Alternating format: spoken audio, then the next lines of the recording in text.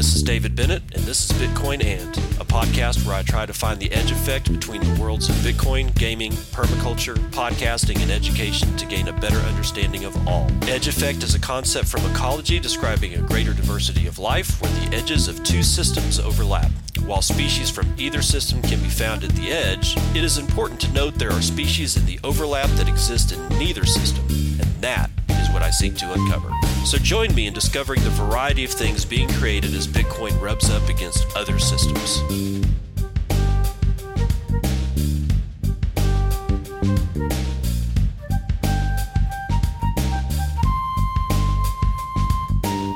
It is 8:58 a.m. Central Daylight Time. It is September the 4th, 2019. Episode 133 of Bitcoin And. Where are we going today? I don't know, man. I'm still feeling under the weather, dudes. God, picked up some kind of stomach bug or something. I mean, it shouldn't surprise me, though, because, my kids are back in school, and it's elementary school, where their ages are. And pretty much it's just a thing with preschool, daycare, preschool, pre-K, kindergarten, elementary. It's a petri dish.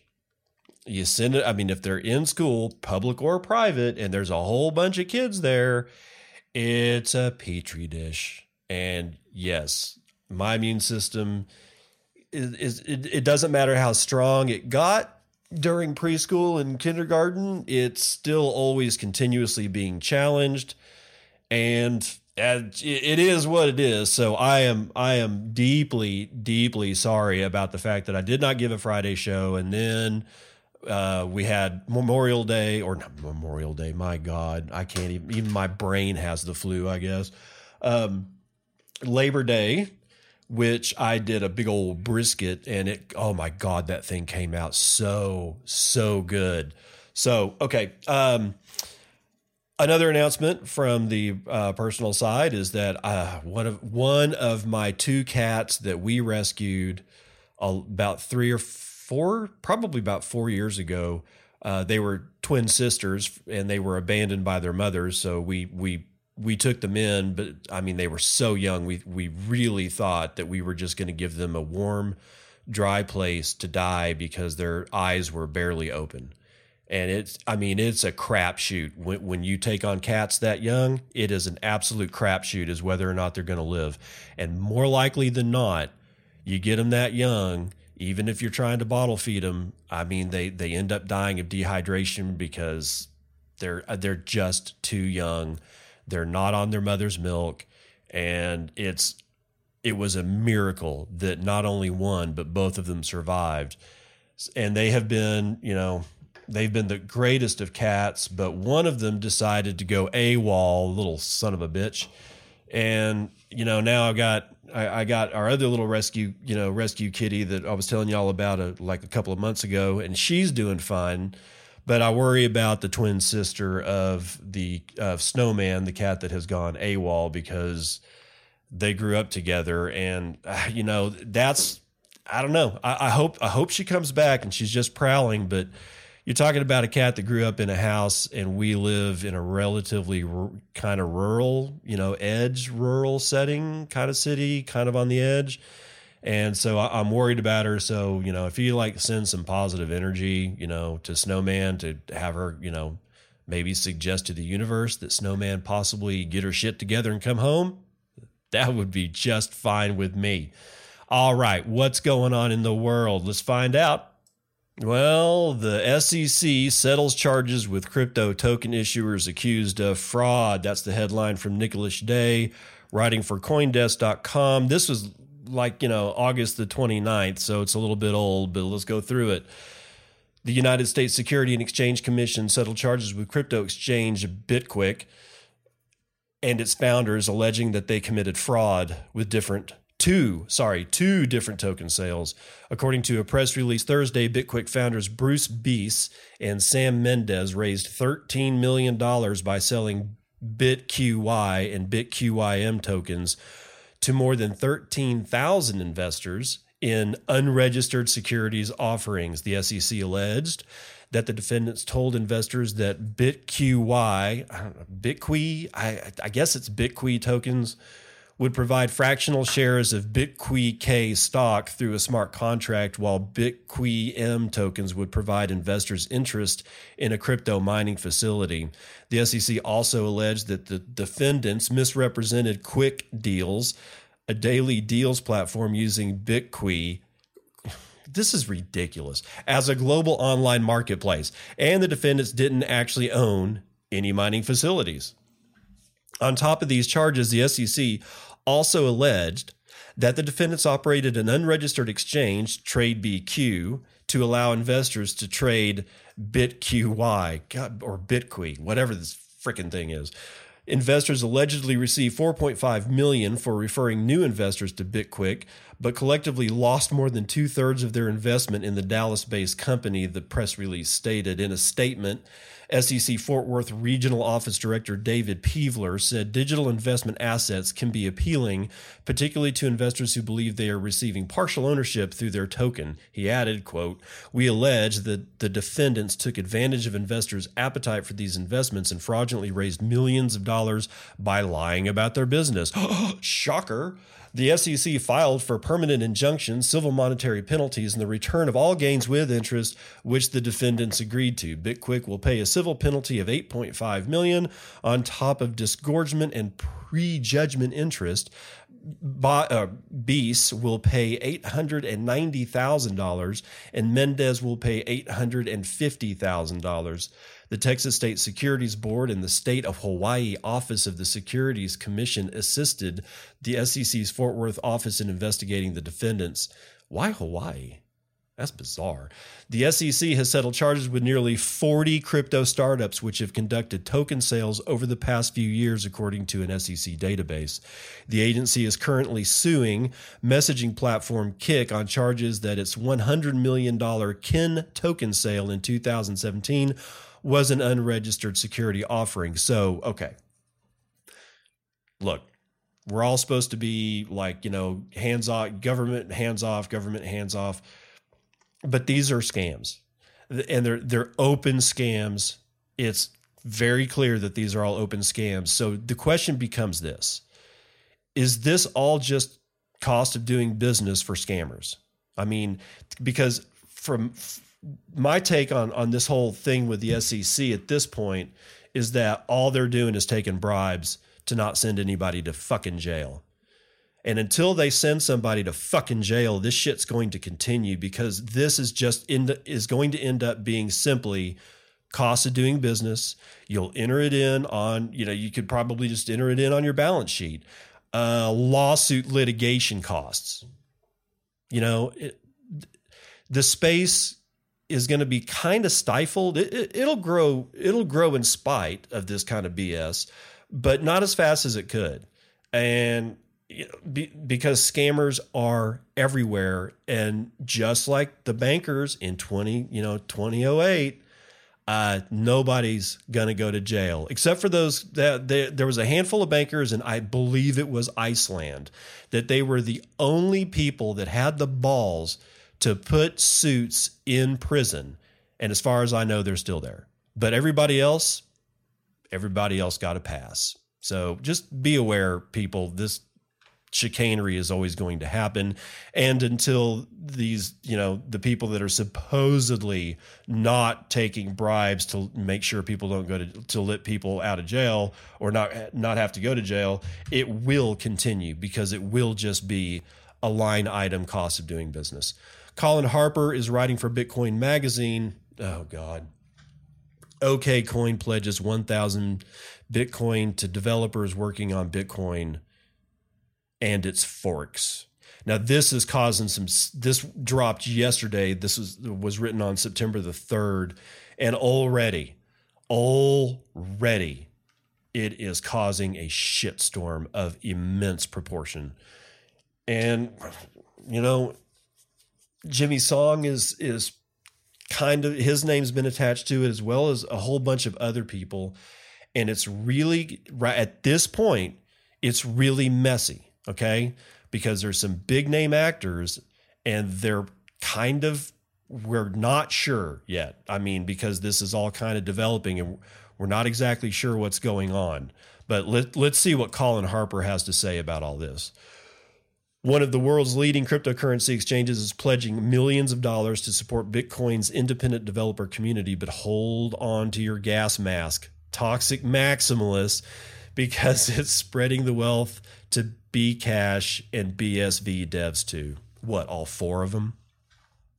OKCoin announced its Let's Build Bitcoin Together campaign today, September the 3rd, 2019, which promises that the exchange will donate 1,000 BTC. Right now, that's worth anywhere between $9.5 and $10 million, depending on Bitcoin's daily mood, to certain developers working on Bitcoin. Apparently, this Build Bitcoin Together Kumbaya also includes Bitcoin's most notorious forks. Quote, the vote-driven initiative pledges to donate up to 1,000 BTC to the developers of Bitcoin, Bcash, and BSV, according to a press release from OKCoin shared with Bitcoin Magazine. OKCoin users can vote to fund Bitcoin, Bcash, or BSV, and the final tally will be divided among a handful of developers and organizations representing each project.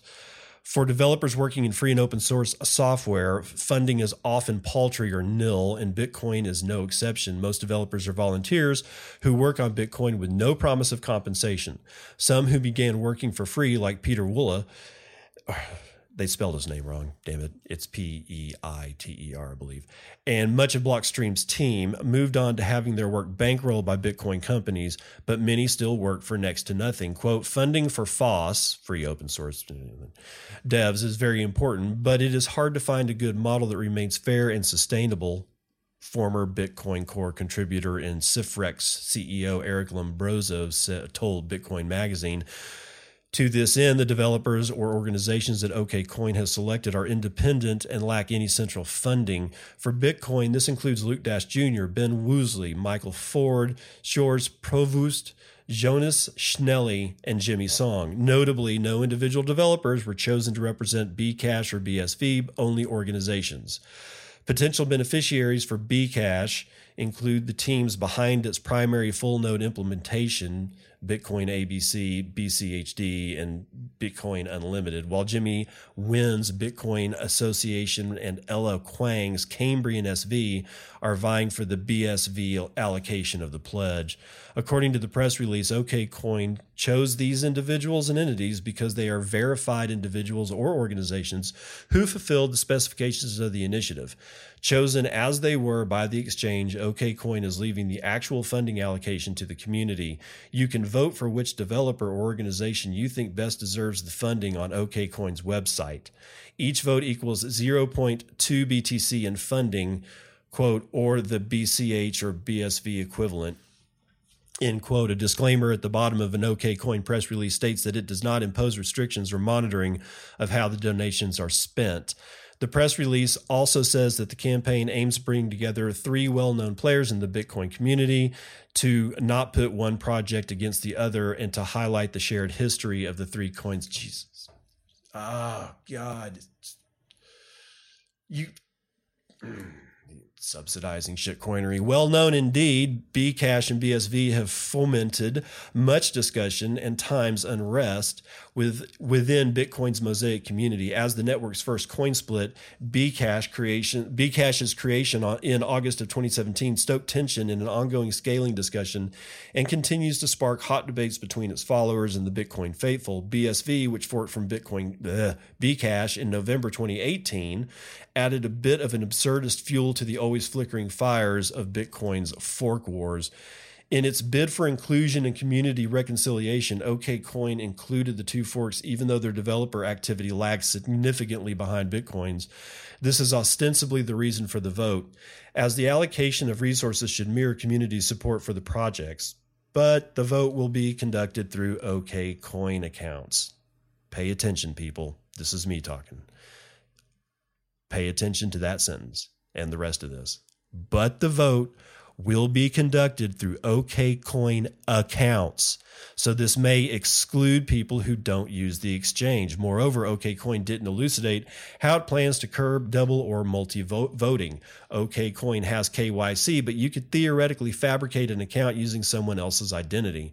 And questions still remain as to how OKCoin plans to distribute the donations. Per Lombroso's comments that such false funding campaigns struggle to remain fair and sustainable, distribution, voting collection, and a centralized decision-making process by which developers are eligible for the rewards all expose the weak points of such fundraising. At the time of publication, OKCoin had not responded to Bitcoin Magazine's questions and requests for direct comment. So is it possible? I don't know. I don't like it. I just don't. I'm sorry, man. I mean, toxic maximalism aside, BCH and BSV are dead ends. They're dead ends. They're dead ends. They're dead ends. And there's no reason to shove money into a freaking black hole. And the fact that they've done this makes me have a couple of questions. And the first is, are they trying to get a whole bunch of new people to register for OKCoin accounts so that they can simply vote? Because you can't vote unless you have an OKCoin account. And in my opinion, this entire thing is bullshit. And again, I remind people, reputations are flammable. Stay away from sources of open ignition. I'm a little worried about what's going to fall out of this thing, and not worried for Bitcoin, but kind of worried for the community, because it's like just one more salt rock rubbed into a wound that is just not being allowed to frickin' close. And the more times that this shit happens, the longer this road becomes. And I'm kind of tired of this crap. Craig Wright is a fraud. BSV needs to die. Roger has been defrauding people on Bitcoin.com for over a year, probably, I think, to actually 2 years. BCH needs to die. It's that simple. It's just whatever. But in either event, in other chicanery, IMF chief Christine Lagarde encourages open cryptocurrency regulation. This is by Adrian Zmunsky, writing for Cointelegraph, and this is this morning. European Central Bank president candidate and International Monetary Fund chief Christine Lagarde stated on September the 4th that central banks and financial supervisors should protect consumers, but also be open to innovations such as cryptocurrencies. During her opening statement, shared with Cointelegraph in an IMF press release, Lagarde told the Economic and Monetary Affairs Committee of the European Parliament that central banks and financial regulators should be open to the opportunity offered by change. She noted, quote, "In the case of new technologies, including digital currencies, that means being alert to risks in terms of financial stability, privacy, or criminal activities." You know it was coming, guys. "And ensuring appropriate regulation is in place to steer technology towards the public good." Bullshit. "But it also means recognizing the wider social benefit from innovation and allowing them space to develop," end quote. She also promised that if she were to become the ECB president, her priorities would be commitment to the institution's mandate and agility, inclusiveness, and diversity. All while focusing on making sure that the institutions would promptly adapt to the rapidly changing environment. As Cointelegraph reported in February, Lagarde claimed at the time that regulation of cryptocurrencies is inevitable and necessary on an international level. Please regulate all the shit coins into the ground. Just go ahead and do it. April she also said that blockchain innovators are shaking the traditional financial world and having a clear impact on incumbent players. So is this capitulation? I don't know. I think it is a statement that's designed to me, I don't know what it was designed for, but what it screams to me is they have absolutely no idea what they're doing. They do know that they have almost no time to catch up, and it's probably almost impossible to wrap their heads around what's going on.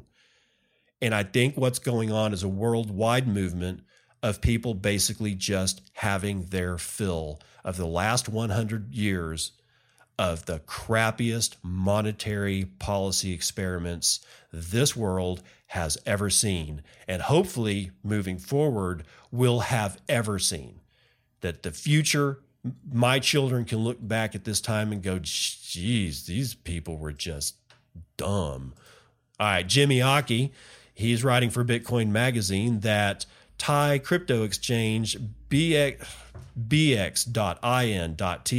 shuts down. This was written on September 2nd. It says, let's see, Bitcoin Company Limited, a popular crypto exchange in Thailand, is shuttering its services. In a company announcement last updated on September the 2nd, 2019, the exchange claimed that the closure will allow it to focus on other business opportunities, mining. It instructed customers to withdraw their funds as deposits and trading would be disabled from September 6th and 30, respectively. The exchange has urged customers to withdraw all funds from the platform before November the 1st, 2019. Quote, we thank our loyal customers for using our BXINTH services over the past 5 years. Please note that all funds are completely safe and all customers will receive 100% of their funds returned to them, end quote, the exchange concluded. The exchange didn't give any reason for shutting down services. Recent 24-hour trading volume on BXINTH was pegged at just $10 million US, however, and would likely be impacted by the entrance of Huobi Global into the Thai crypto space. So low volumes are across the board. I really think people are getting the notion that most of these altcoins are just garbage and they just don't want to trade them. And there's no way that an exchange can stay open on really low volume because they make their money on fees. So expect more of this because, you know, hopefully the complete and utter shuttering of shitcoinery is right around the corner, but probably not. Marie Hulliet is writing for Cointelegraph. Marshall Islands launches national crypto with, quote, fixed supply. Luck. The Marshall Islands has issued a national blockchain-based currency in a bid to, quote, finally acquire monetary independence in a way that reflects Marshallese values. Oh, so it's always fun to find out what people in a certain place are called. Apparently the people that live in Marshall Islands are the Marshallese. Pretty cool, man.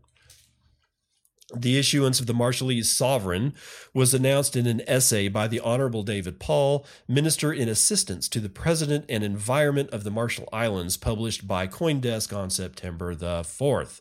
What? When was? Oh, yeah, that's right. This was this morning. The Marshall Islands had passed a Sovereign Currency Act in 2018, declaring its intent to release a new national digital currency. The nation, which has been independent since 1979, has until now been using the United States dollar as the official currency for all payments, debts, public charges, taxes, and dues. The state's reliance on U.S. grants is estimated to total around $70 million each year, as Cointelegraph reported earlier this year. In his essay, Minister Paul outlines that the island's choice to issue a second legal tender based on blockchain technology was based on a conviction that centralized solutions are not workable in a country of a little over 50,000 people spread across over 1,000 Pacific islands. God, could you imagine? I don't know. It actually sounds kind of cool, but whatever. Beyond decentralization, blockchain offers the country the possibility of having compliance baked into the currency protocol itself, in the minister's words, while maintaining privacy for individuals. Don't count on it, people. The technology, he notes, allows the state to automate much of its compliance obligations, lowering the costs associated with existing systems and thus helping it take a more proactive role in the global fight against money laundering and, you guessed it, financing of terrorism. Whatever. Approved entities such as banks or exchanges will be tasked with verifying the identity of SOV's users, thereby closing anonymity loopholes. Yet, the minister writes, the country will aim to protect financial privacy as far as possible, arguing that, quote, it is crucial that individuals, users, should have a reasonable expectation of privacy, specifically the ability to choose when to disclose your information, what exactly to share, and with whom. Does that include payments? Minister Paul outlines that the SOV will have a fixed tamper-proof money supply and that its growth will be predetermined at 4% a year. Well, that's inflation. That's not a fixed money supply, unless this is just a terribly written sentence, which I doubt. He argues that, quote, we chose to create a fixed money supply with fixed growth. No. We chose to create a fixed money supply with fixed growth. Just let that roll around in your head. Just for like a marble, let it roll back and forth, because that's bullshit. We'll try it again. We chose to create a fixed money supply with fixed growth because fiat currencies can be remarkably unstable. The policies of major central banks are not reassuring, as the gold and Bitcoin prices attest. We as governments need to take a more sustainable approach to money and not treat it as a limitless resource. Other aspects of the essay point to the fact that fiat remittance services are currently extremely expensive for citizens, something that frictionless blockchain technology systems can help mitigate. As recently reported, China is now readying itself to launch a central bank-backed blockchain-based digital currency for use in retail scenarios. So there you go. Marshall Islands getting into nation-state level shitcoinery. In other news, Tether market cap hits all-time high. This is Kieran Smith writing for Brave New Coin, September the 3rd. As is often the case with Tether, the reasons behind the recent growth are complex and multifaceted. Some suggest the surge is related to recent adjustments on the Tether network, with tokens migrating from the Bitcoin second layer protocol Omni to a range of other blockchains, including Ethereum and Tron. Another key factor is demand from China, where merchants and traders use Tether to sidestep strict capital controls and to gain unfettered access to global markets. USDT is used for approximately half of all transactions on Asian exchanges such as Huobi and Binance. For most of its 5-year lifetime, Tether has been confined to the Omni network, but over the last few months, different versions of the stablecoin have been pushed out to multiple blockchains. Though 2.5 of the 4.1 billion tokens are still on the Omni network, the remaining 1.6 are now distributed across other top blockchains, including EOS and Ethereum, smaller sidechains like Blockstream's Liquid Network and the Bitcoin Lightning Network, and niche networks like Algorand, the pure proof-of-stake blockchain founded by MIT professor Silvio Micali Shitcoiner. Anecdotal reports confirm that demand stemming from these new networks could be one source of the Tether growth, as highlighted in July when $5 billion in Tether was, quote, accidentally minted on the Tron blockchain after a Tether team member fat-fingered a decimal point on a $50 million transfer. While Tether has not issued an official statement giving reasons for the growing market cap, Coinmetrics claim it could be spurred by deficiencies on the Omni network, which is reported to suffer from a lack of active development.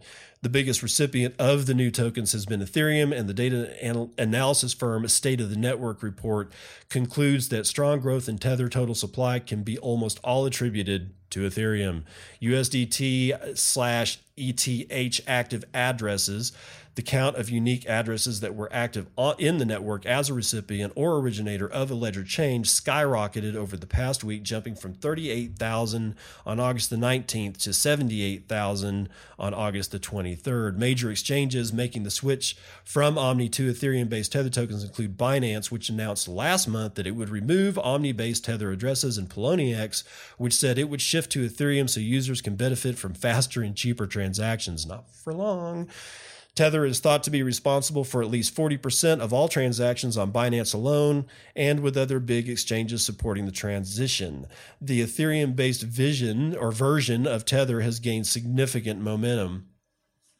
Data from Coinmetrics shows that despite the fact that over 60% of Tether tokens remain on the Omni network, the number of transactions made using Tether on Ethereum has now surpassed the number of transactions on the Omni-based equivalent. Whatever shall they do when that thing finally fills up and dies? So Tether looks like it's on a tear. I don't know. I mean, I've flip-flopped back and forth as to whether or not I think this is a shit coin or not. And I'm going to go ahead and just continue to call it a shit coin. But it seems to be the shit coin that actually has some utility because it's being used. I can't argue with its usage. I can argue with the fact, I can argue with, I guess, making art. I can't even make the argument that it shouldn't be used. All I can look at is the usage and go, well, generally speaking, that means that there's, some utility behind it. But therein lies the trap. I mean, is there any real utility of the fact that BSV and BCH have active transactions? Because we know that those are just awful instantiations of actual Bitcoin. Tether, I don't know. I'm at the point now where I'm looking at it and I think that this is actually real world usage. It's being used a lot. The fact that it's being used a lot on Ethereum should worry the Ethereum guys, because even Vitalik's saying that his blockchain is almost full. And it's so bad that they're actually going to have to introduce Ethereum 2.0 because apparently the first one didn't work. But that's okay. Guaranteed the second one will be just fine. Sorry, I'm working myself up here. Dutch central bank to supervise crypto companies. Landon Manning is writing this for Bitcoin Magazine as of September the 3rd. De Bank. Sorry, there's no way I can pronounce that. The Central Bank of the Netherlands has announced that private firms catering to the cryptocurrency community in the region will soon come under its direct supervision. Ooh. The DNB's exact relationship to the Dutch government is somewhat complicated. Founded in 1818 as a private corporation, the DNB is directly owned by shareholders, with the actual shares themselves purchased on the stock market rather than issued to specific individuals. Nevertheless, as part of the series of agreements that keeps the European Union's overall economy running, the DNB is an important member of the European system of central banks, which is a core asset of governmental financial policy across the continent.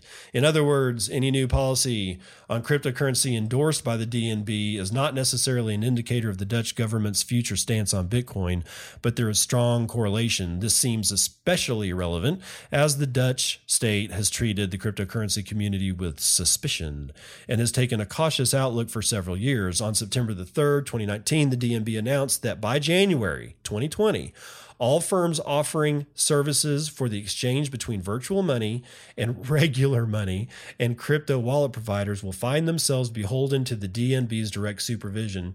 The bank invited these firms to get into contact with DNB now to help ensure a smooth transition to full compliance. GFY. That's me. Sorry. Just because that entire paragraph right there is the problem. These people still think, and they're going to be able to exercise control. Don't get me wrong. They're going to be able to exercise control. But like Bruce Lee is, we've been seeing the Bruce Lee meme be like water a lot lately. There's probably a reason that meme is coming up. The more they tighten their grip, the more star systems are going to slip through their fingers. I tweeted that out a couple of days ago. And it's just like trying to squeeze mud or, God forbid, straight up water. You can hold it in your hand, but that's not putting the squeeze on it. Now governments and regulation things around the world are starting to have been squeezing for a while. And all that's happening is they're losing more and more. And once free and open source software really started to come into play with, Linus Torvald and then now Bitcoin, they're losing control. And I think they're getting a little scared. So just be aware. But that one paragraph by itself should not scare the piss out of you, but should illustrate that they're starting to have the piss scared out of them. Okay. For any cryptocurrency exchange, wallet provider, or similar business operating in the Netherlands, registration with the DNB will now be mandatory. This will involve a background check on board members and major shareholders, as well as an investigation into whether or not these actors are performing effectively at keeping money launderers and international terrorists off their platforms. After these hurdles have been cleared to the DNB satisfaction, the businesses will be able to run more or less normally with the bank's ongoing supervision. Reflecting the unique relationship between national governments, private corporations, and greater EU public initiatives, the DNB is not exactly taking on this responsibility under its own initiative. The supervision will include compliance with the fifth Anti-Money Laundering Directive, AMLD5, a risk assessment carried out in mid-2018 on behalf of European Commission, an organ of the EU. By July 2019, the Dutch House of Representatives formally moved to adopt the recommendations of the AMLD5 and has now led the DNB to issue a timetable for private firms to comply with this move. Ideally, the private crypto firms of the Netherlands should be able to meet these new requirements smoothly within the timetable provided. Still, this system of collaboration in which multiple disparate bodies lay down such regulations together might prove troublesome in the future should either the EU or member state governments of private banks like this one grow more hostile in their outlook on Bitcoin, and it probably will. So there you go. There's all that. And let's just do this one last one, because this has been getting a little bit of hate, and rightly so.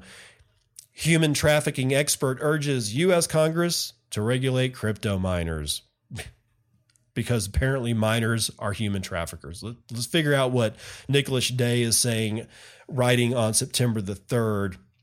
Cryptocurrencies are helping to facilitate human trafficking and thus should be regulated far more heavily than at present, an expert witness will tell a U.S. Senate subcommittee today. In written testimony, David Murray, Vice President for Product Development and Services at Financial Integrity Network, recommended that Congress create a new class of regulated financial institutions known as virtual asset transaction validators, i.e. crypto miners. These validators would have to know who they are dealing with, just like other financial institutions, but very much unlike today's miners. Quote, for these essential actors in cryptocurrency transactions, such a regulatory regime would emphasize counterparty financial institution due diligence, Murray said in his remarks to be delivered before a hearing on human trafficking at the Subcommittee on National Security and International Trade and Finance, part of the Senate Banking Committee.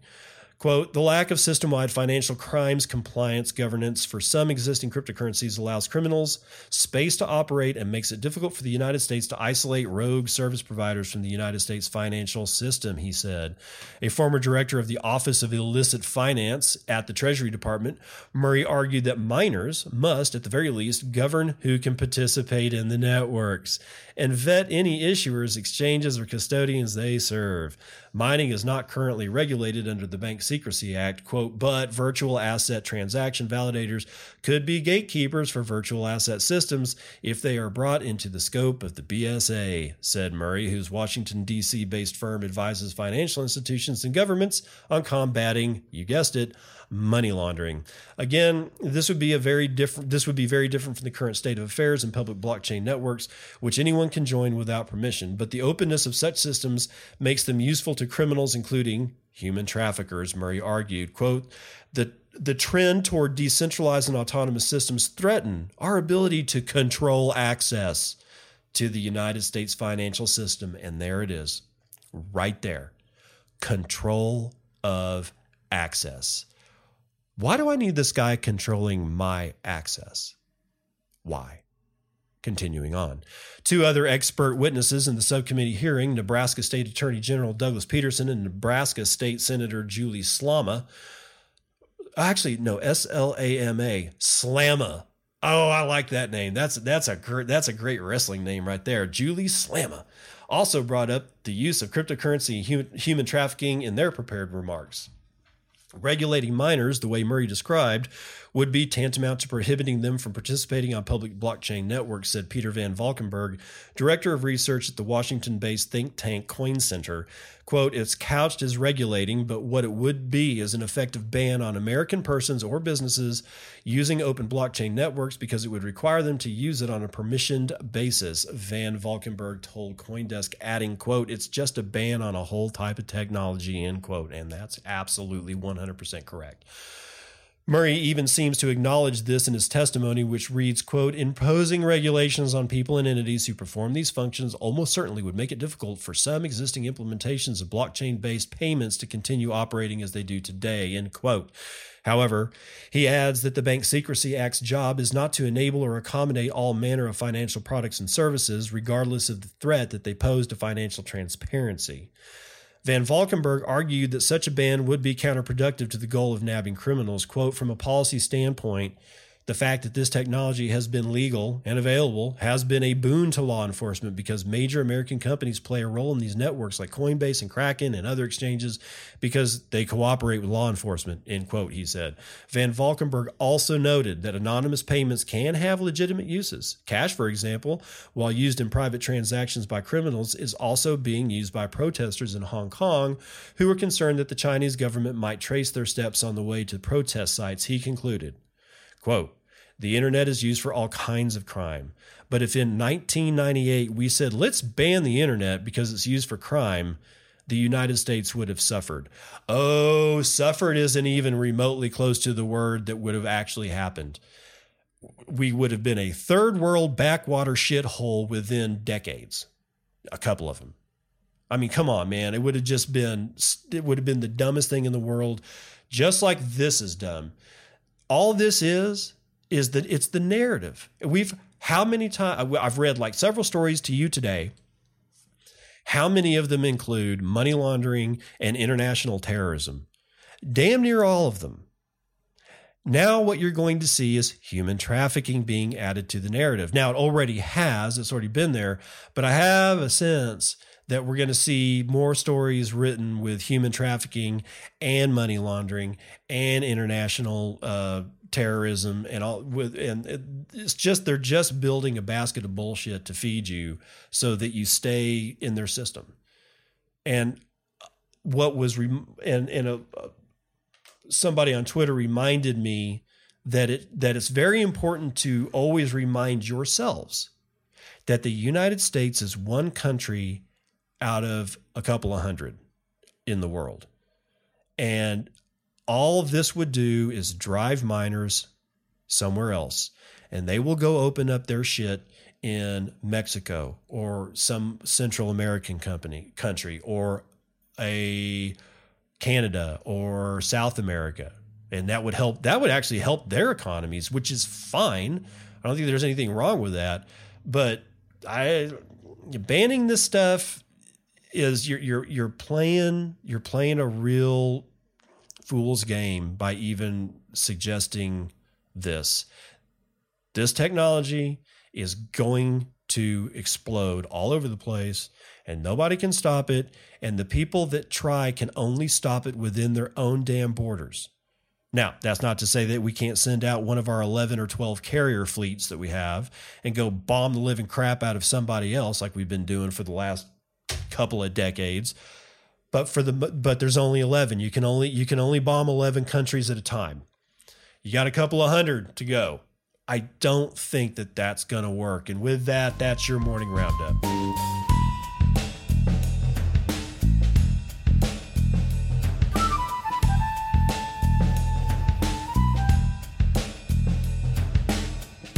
All right, vital statistics. Oh God, for like the last 5 days or last week that I have been remiss in giving you guys your daily dose of Bitcoin, and wow, the price is just on a roller coaster ride, as everybody knows. But right now, Bitcoin is at $10,450. It is now 9:43 a.m. Central Daylight Time. I think it's always good to timestamp every price ever. So right now it's 9:43, 10,450. Okay. Where's my low? Where's my low? Where's my low? My low is going to be over at HIT BTC at 10,425. And it looks like I got a high at Ethfinex over at Ethfinex at 10,456. So about a $30 trading range is what I'm looking at. 331,000 transactions have been made over the last 24 hours, with 13,800 being made on average per hour. 1.1 million BTC have been sent over the last 24 hours with an average sent per hour of just under 50,000 BTC. Average transaction value is 3.5 BTC, and the median transaction value is at 0.027 BTC, or right around $280. We got slightly longer block times at 10 minutes and 22 seconds. And we have a hash rate gain, my God almighty, a hash rate gain of 6.64% in the last 24 hours, bringing us up to 85.5 exahashes per second. And if you've been living under a rock over the last couple of days, we've punched through yet another all-time high in hash rate. It's just soaring. I don't know if this is good or not. Ansel Lindner usually said, I think that hash rate is a lag for him. It is a lagging indicator. And I don't know. This is just kind of weird. It's just hash rate has just exploded, and I'm not sure why. And there's been a couple stories out that I've talked about over the past few weeks or a couple of weeks ago, that I was talking about a company that had just received like all their AMP miners and apparently turned them all on at once and pointed them all to the Bitcoin network, and boom. So it may be a situation where people are just now getting their shipments. So just, be aware. It looks like the last GitHub commit was sometime yesterday. Ethereum is at 176, Bcash is at 294, Litecoin is at 67, BSV is at 131, Ethereum Classic is at $6.73, and Dogecoin is at 0.0026. And it's 25,000 transactions. Does not beat anything. Actually, it doesn't even beat Litecoin right now. So there you go. Let's get into the mempool and see what's going on here. Looks like we're kind of deep. Yeah, we're 13 blocks deep with 22,000 unconfirmed transactions and a mempool size of 14 megabytes, and average block size is 1.2. That's pretty much the normal 1.2 megabytes, which is pretty much normal. Anyway, so that's going to do it for your vitals.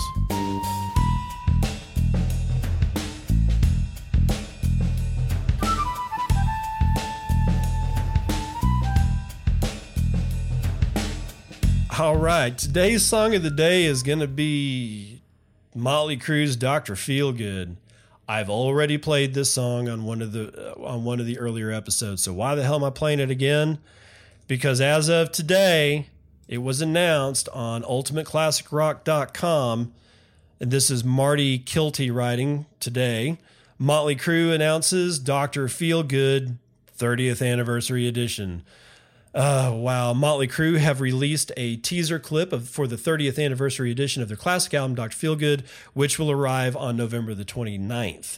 The short video reveals that the reissue includes new packaging, a deluxe edition containing a colored vinyl LP. God, I hate colored vinyl. 3 picture discs, a doctor's bag, prescription notepad, bandages, and more. The video notes that the album's achievements, including its status as the band's best-selling album and the first to top the Billboard 200 chart, as well as its 6 times platinum North American sales and 2 Grammy nominations. You can watch the clip below, clips included. Quote, after feeling robbed of a #1 album with Girls, Girls, Girls, the band was hell-bent on topping themselves on every level, bassist Nikki Sixx explained in a statement. Bringing in Bob Rock to produce and push us musically and lyrically was just what the doctor ordered.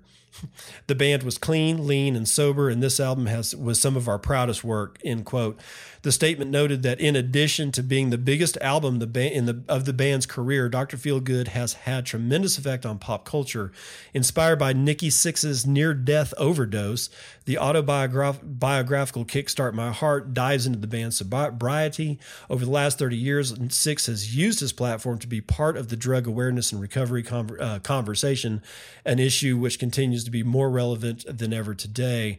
A new line of Dr. Feelgood apparel, swag, featuring the album's iconic artwork will be for sale during the upcoming anniversary celebrations.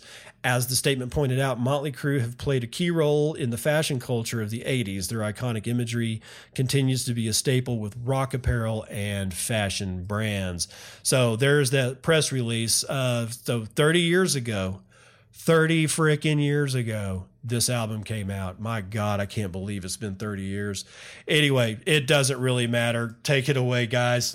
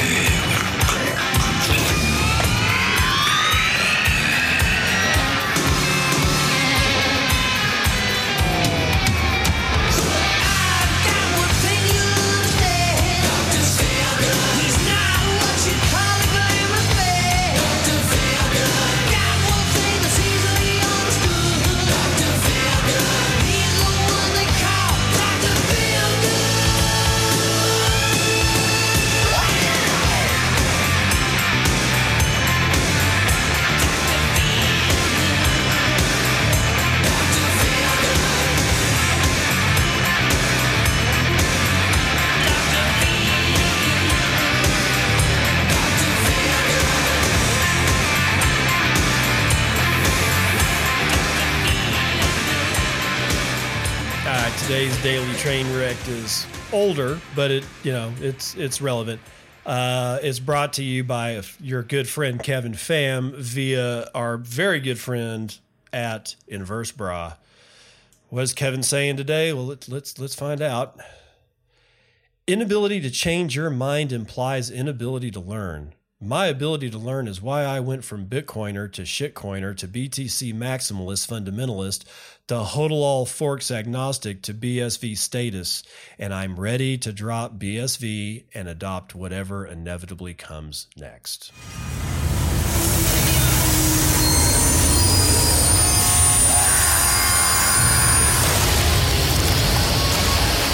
See, this is the shit that I'm talking about. So clearly this is the best way to preserve wealth. Just drop your financial instrument for the next shiny financial instrument ad infinitum. What could possibly go wrong? That was the retweet I did of that a few days ago, because this is why shitcoinery sucks. If Bitcoin fails because, and I've said it before, if Bitcoin fails because another blockchain supplants it in overall wealth that's in that chain, and it's worth more per coin, and there's just as many coins, which would give it a type of, like the same kind of market cap, then how long will it take for that chain to be supplanted? And then that chain, Bitcoin's been around for 10 years. Nobody's topped it.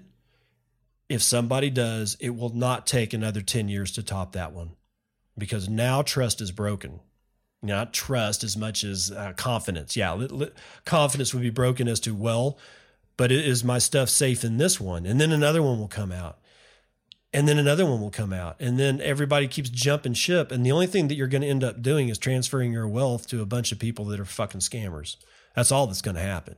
If you don't want to be scammed, you stay with the Bitcoin chain. Everybody else is just going to scam you out of your money, or your Bitcoin rather. In either event, this is why people fight so hard to tell people to stop messing around with shit coins. I looked at, when I was doing the changeover to this particular segment, I just happened to scan my notifications on Twitter, and I've already gotten shit because I responded to that whole thread about OKCoin and its vote on, giving 1,000 BTC to, like BTC, BSV, and BCH developers, because BSV and BCH are involved. I don't like it. Because it's just perpetuating a scam. It's not helping. You're not helping. You think you're helping, but you're not. You're not helping anything. So that's, and Kevin here in this particular tweet demonstrates that he's willing to just jump and jump and jump and jump and jump. How likely are you going to be able to time that and not lose your wealth? How likely? You can't, these people, there's a lot of really good traders, a lot, but there's more really shitty traders, which I would be one if I traded. And trying to time just that by itself is hard enough. Could you imagine trying to time when to sell the top of your chain so that you can put it into the next up and coming chain? And it's not an issue of trading, but this is where you're going to try to store your value. Could you imagine laying awake with that kind of crap going on? This is why I only stay with Bitcoin. I don't have time for your shit coinery. There's your smoldering pile, shit coining in the corner, and we're just going to leave it there.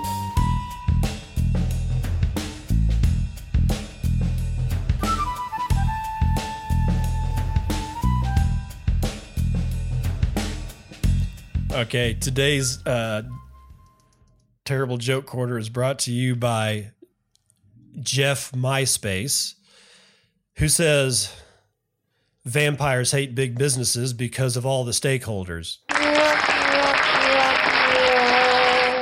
Well, hell, I'm just going to let that one stand on its own without having any commentary whatsoever. That is a high quality terrible joke right there. So, okay. Now that that's done, we finished up another show. That was episode 133 of Bitcoin and I was actually going to talk about, go through the cooking of what's called the spatchcocked chicken. But if I do, it's going to turn what I'm trying to target as an hour-long show into a much longer show. No, I'm not going to do that to you. So I'm going to bring you spatchcocked chicken, probably Friday, something like that. But to finish this one off with something food noteworthy, whatever, I'm already out of my first batch of 12 quarts of pickles. All right. If you have been following my Instagram, which actually pushes over to my Twitter feed, I had a picture a few weeks ago. I only made it 4 weeks or something like that before I had to actually drop in an entire new load of pickles, which is now gurgling in the corner of my kitchen counter. That's how many pickles we go through. Now, why am I talking about it? Because of the following. Because I'm buying spices off the shelf, and I need 6 different ones or 7 different ones. The little, you go to the grocery store, you go to the spice aisle, they're like little 2-ounce jars, 1 ounce, little glass things or whatever.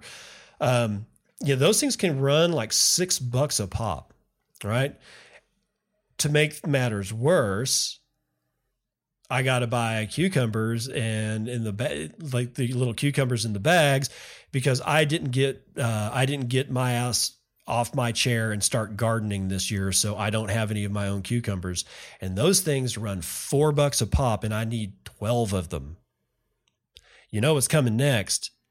The question I have to ask myself is, why the hell am I spending probably 5 times more per pickle than what I can pick up in the shelf in the grocery store? The answer kind of is this. If you pick up pickles, whether they say kosher or not, off of a room temperature store shelf, even if they had been actually fermented, the kosher ones, I don't think they can say that they're kosher unless they actually are kosher. And they, as far as I know, they have to be fermented. However, if they keep them, if there's a live culture of bacteria in that jar and it's on the shelf, it's going to continue to ferment under pressure, and it will explode those jars. So the only thing that they can do is filter somehow or another, filter off, all the bacteria, or hit it with some kind of lethal dose of something that kills the bacteria so that it will not continue to ferment. That it's not a pickle. That's way too processed. Probably need to stay away from it. You can get pickles that are true kosher dills or kosher sour, or rather sours, that are refrigerated. Those end up being fairly expensive themselves. Also, the reason I'm going to continue to do this, even though I'm 5xing my, how much a frickin' pickle costs, is because I get to control the ingredients. So how do I affect this moving forward? The only thing that I can do on one side, the spice side, is to buy in bulk. So I'm going to find myself a bulk spice company and buy in bulk, because it's so much cheaper. It's so much cheaper. It's not even funny. Second, either grow my own cucumbers, which can only happen part-time out of the year, or source a farmer or something like that, which again puts me into the situation where I can only make them, sometimes during the year, and then during the winter, I'm not going to be able to make pickles. And as I've already said, these are not something in a live active ferment that you can put in a jar and put on like your pantry shelf at room temperature, because it will end up being a mess. Anyway, I just wanted to make sure that you guys knew that when I'm suggesting making pickles, understand that you're not going to save money. That's not the point. The point is controlling your own flavors, controlling your own fermentation to where it is that you want it, and cultivating the bacteria that are in your area instead of some other geographic location. Why? Well, that's going to be a discussion for another time. Not going to get into it here because we're about 1 hour and 3 minutes in, and it's time to end this with the usual even I'm trying to be nice to people, but be nice to people, especially, or at least maybe take a deep breath, especially with this whole OK coin thing. It's pissing people straight off. I'm not pissed. I don't like it, but I'm not pissed. And I'm going to try real hard, not to engage in a negative fashion with this situation. That doesn't mean that I still don't like it, because I don't. Think it's stupid, but whatever. Anyway, y'all be careful navigating Twitter with this stuff and the general community, because it's a hot button issue, and it's just, it looks like it's going to catch on fire and probably be an embarrassment and a dumpster fire for a lot of people that don't control their emotions. I am very vulnerable to this too. So the pledge I'm going to make to myself over the next couple of weeks is to try my damnedest not to be an asshole, because I can be an asshole, and I'm just, that's not the way to go through life. It's just not. Anyway, with all that said, it is hump day. Enjoy the downslope to your weekend, and I'll see you on the other side. This has been Bitcoin and I'm your host, David Bennett. I hope you enjoyed today's episode and hope to see you again real soon. Have a great day.